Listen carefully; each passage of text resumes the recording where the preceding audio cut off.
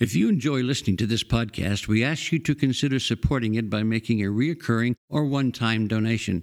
Visit Mayflower's website at www.mayflowerucc.org and click on the Donate Now button. Donations made to Mayflower's Radio Fund are tax-deductible and go toward keeping this podcast available. Thank you for your support.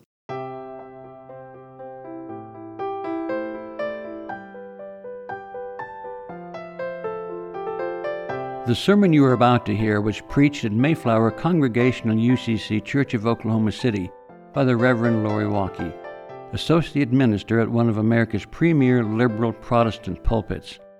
At Mayflower, we are an open and affirming peace and justice church, where we believe that religion should be biblically responsible, intellectually honest, emotionally satisfying, and socially significant. We go now to the pulpit of Mayflower UCC Church of Oklahoma City and to the preaching and teaching of Reverend Lori Walke. Our scripture lesson this morning comes from the Gospel according to John, chapter 6, verses 51 through 60. We even have Bibles in the pews if you want to pull it out and crack it open. I am the living bread that came down from heaven. Whoever eats of this bread will live forever. And the bread that I will give for the life of the world is my flesh. The Jews then disputed among themselves, saying, "How can this man give us his flesh to eat?" So Jesus said to them, "Very truly I tell you, unless you eat the flesh of the Son of Man and drink his blood, you have no life in you. Those who eat my flesh and drink my blood have eternal life, and I will raise them on the last day. For my flesh is true food, and my blood is true drink. Those who eat my flesh and drink my blood abide in me, and I in them. Just as the living Father sent me, and I live because of the Father, so whoever eats me will live because of me. This is the bread that came down from heaven, not like that which your ancestors ate, and they died. But the one who eats this bread will live forever." He said these things while he was teaching in the synagogue at Capernaum. When many of his disciples heard it, they said, "This teaching is difficult. Who can accept it?" Here ends the reading inspired by God. May God grant to us wisdom and courage for interpretation. This week, as I talked with my preacher nerd friends about sermonizing, we all came to the conclusion that the lectionary is having a moment.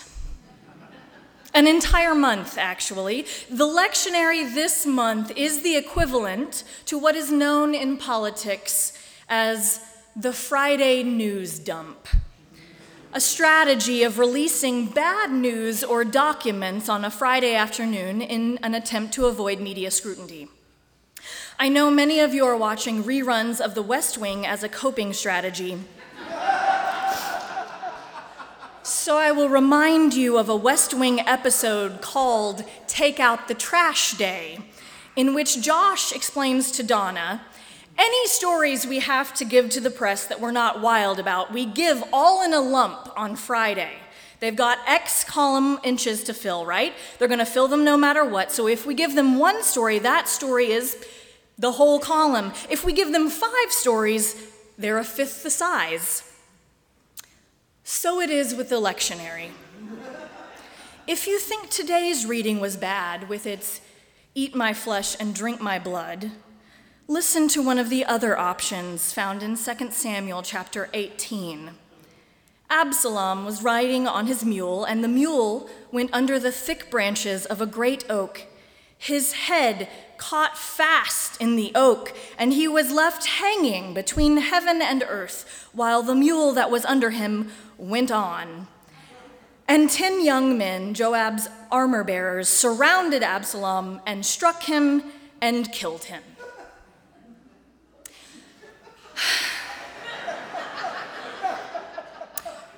So eat my flesh and drink my blood it is. Let me begin with this. There is likely not a single word in the Gospel of John that Jesus ever spoke. There is likely not a single word in the Gospel of John that Jesus ever spoke. The most succinct way to explain why I'd say such a thing is to point you to the research done by the fellows at the Jesus Seminar, of which our own dear senior minister is part. The Jesus Seminar went through the Gospels and reviewed each of the sayings and deeds attributed to Jesus, and then color-coded them to indicate each one's degree of authenticity. Red, likely authentic. Pink, somewhat likely. Gray, somewhat unlikely. Or black, really, really unlikely to be authentic. According to the scholars of the Jesus Seminar, nothing in John's entire gospel earns a red highlight. In fact, only one saying of Jesus was even designated pink. The rest of the gospel was determined to be gray and black, indicating that it's not likely that Jesus said any of what is attributed to him in this gospel. Or, as I said, there is likely not a single word in the Gospel of John that Jesus ever spoke. It is at this point that someone usually brings a charge of heresy. While there are plenty of reasons to call the good people of Mayflower a bunch of heretics, it's not because we insist on being biblically responsible.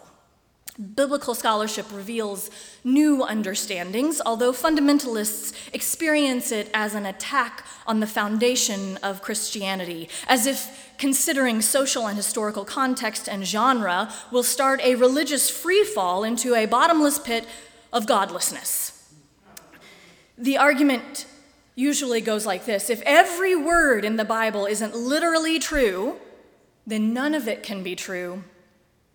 I've heard that some people are surprised to find we keep Bibles in the pews around here, much less read it and preach from it. And yet here we are, studying it in all of its magnificent imperfection. But to be fair, progressive Christians often prefer to avoid texts like this altogether, too messy. And given that there is likely not a single word of the Gospel of John that Jesus ever spoke, it's all the more reason to remove this gospel from the canon.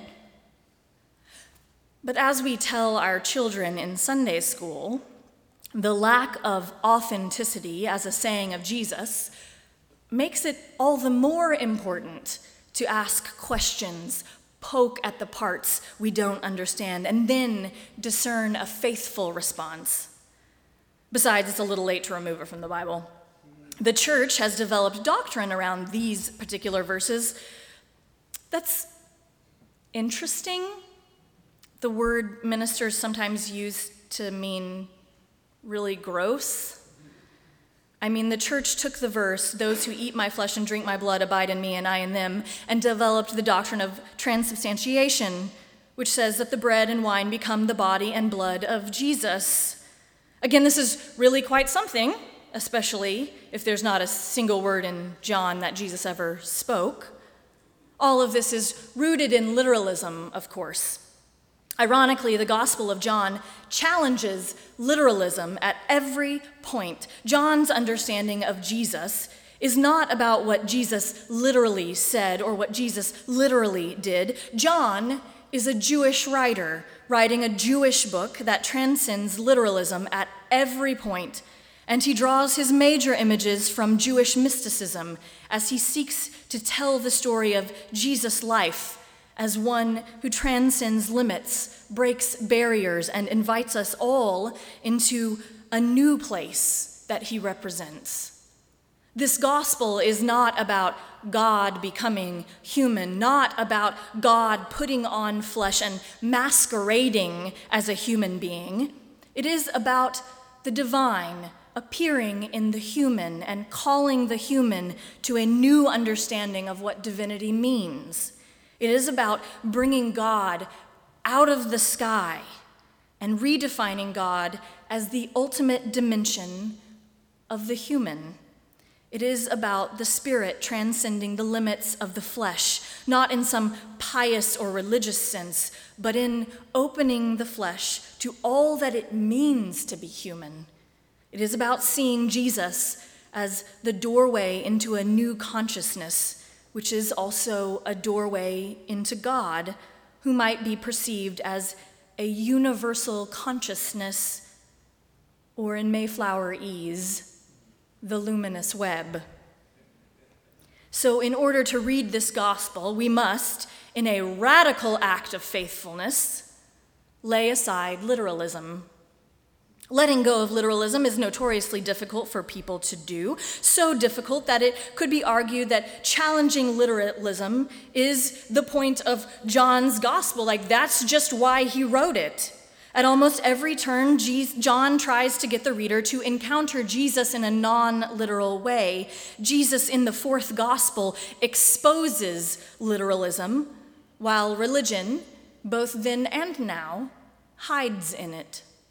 We hear this push against literalism in Jesus' exchange with Nicodemus, when Jesus says, "You must be born again."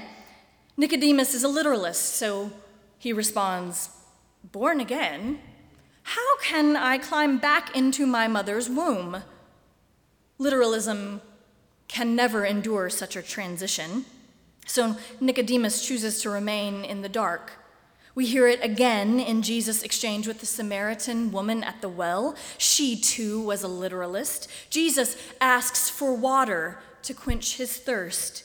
She reminds him of the boundary between Jew and Samaritan. Jesus responds, "If you knew the gift of God and who it is that is saying to you, 'Give me a drink,' you would have asked him, and he would have given you living water." Trapped in literalism, the woman responds, "Man, you don't even have a bucket." It's a loose translation. She hears his words, but not his meaning. Once more, literalism is held up to ridicule. The passage today is the same. The literalists who heard Jesus say, "Those who eat my flesh and drink my blood abide in me and I in them," responded with, "How can this man give us his flesh to eat?" And the disciples, too, heard it as cannibalism and really responded quite reasonably. "This is a hard saying. Who can listen to it?" And from what I can tell, there have been two basic responses for those coming after the disciples. The first was for the church to go all in with literalism, not just with transubstantiation, but with gatekeeping, making sure whoever comes to the table is in fact worthy. Please have your picture ID out. I mean, we can't let everybody in. The second response was for the rest of us to say, "Nah," to the whole thing, thereby never reclaiming the most radical part of Jesus' public ministry, table practice, sharing a meal, which of course puts one at risk of being face to face with those who respectable people would otherwise avoid. Better to stay in our Prius with the windows rolled up and donate to NPR later. Safety. That's really what it's about, right? Safety. This is perhaps why the two most common responses to the Gospel of John are literalism and dismissal. Both responses are a safer route, and we do love to feel safe. Literalism allows us to stay safely behind the line of us and them, rule followers and rule breakers, to stay safely inside the church walls where we keep everything shiny and polished, to stay safely outside the fray of politics, since polite company never mixes politics and religion. Dismissing the text is safe too, allowing us to stay safely detached, never engaging our holy imagination, never taking Jesus as seriously as we claim to do. But if we read the text again, when John, the non-literalist, has Jesus say we must eat his flesh and drink his blood, What we might hear instead is Jesus saying, "You have to take all of me." Not just the sayings that are easy, the difficult ones too. The ones that put you at risk of encountering the other. The teachings that inspire real resistance, the kind that requires actual sacrifice, not just lifestyle liberalism. That is a hard saying. Who can listen to it? I mean, after all, if we accept all of Jesus' teachings, including the difficult ones like pray for your enemies and love your neighbor as yourself, we'll end up conversing instead of arguing. We might be moved to community organize around economic injustice instead of just avoiding Walmart. Or we might give our money to cover the cost of a DACA renewal instead of buying something to keep up with the Joneses.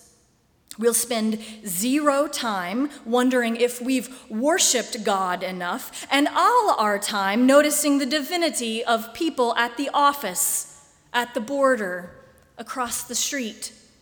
When we stop worrying about what exactly happens to the bread and the wine, we'll be free to think about how Jesus used meals to show his disciples all of us matter, and that God has a particular preference for the marginalized, the outcast, and those with pre-existing conditions. We will be less obsessed with deciding who's in and who's out, as if we were in charge of that anyway.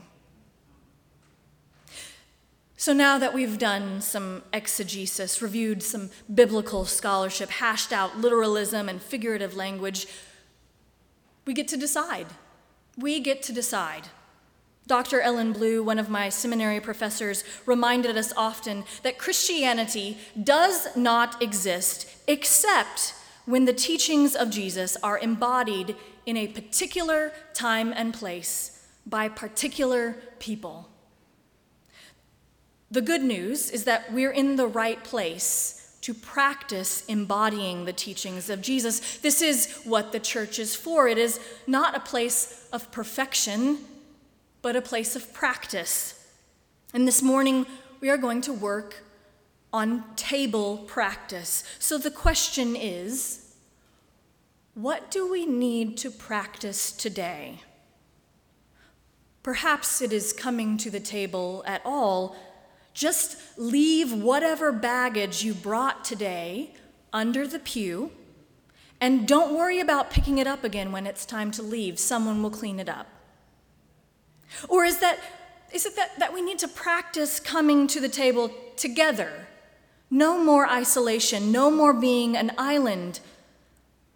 We've got to bump elbows with other people who are doing their best to figure it out so that you realize you're not alone. Maybe coming to the table together will give you the courage then to invite someone to lunch when we're finished here.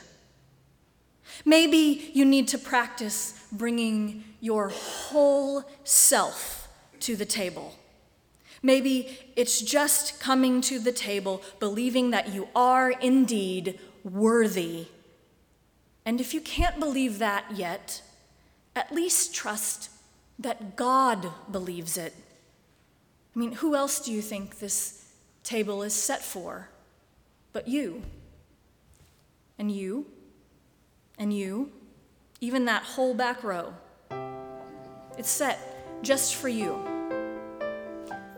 So let's practice together, friends.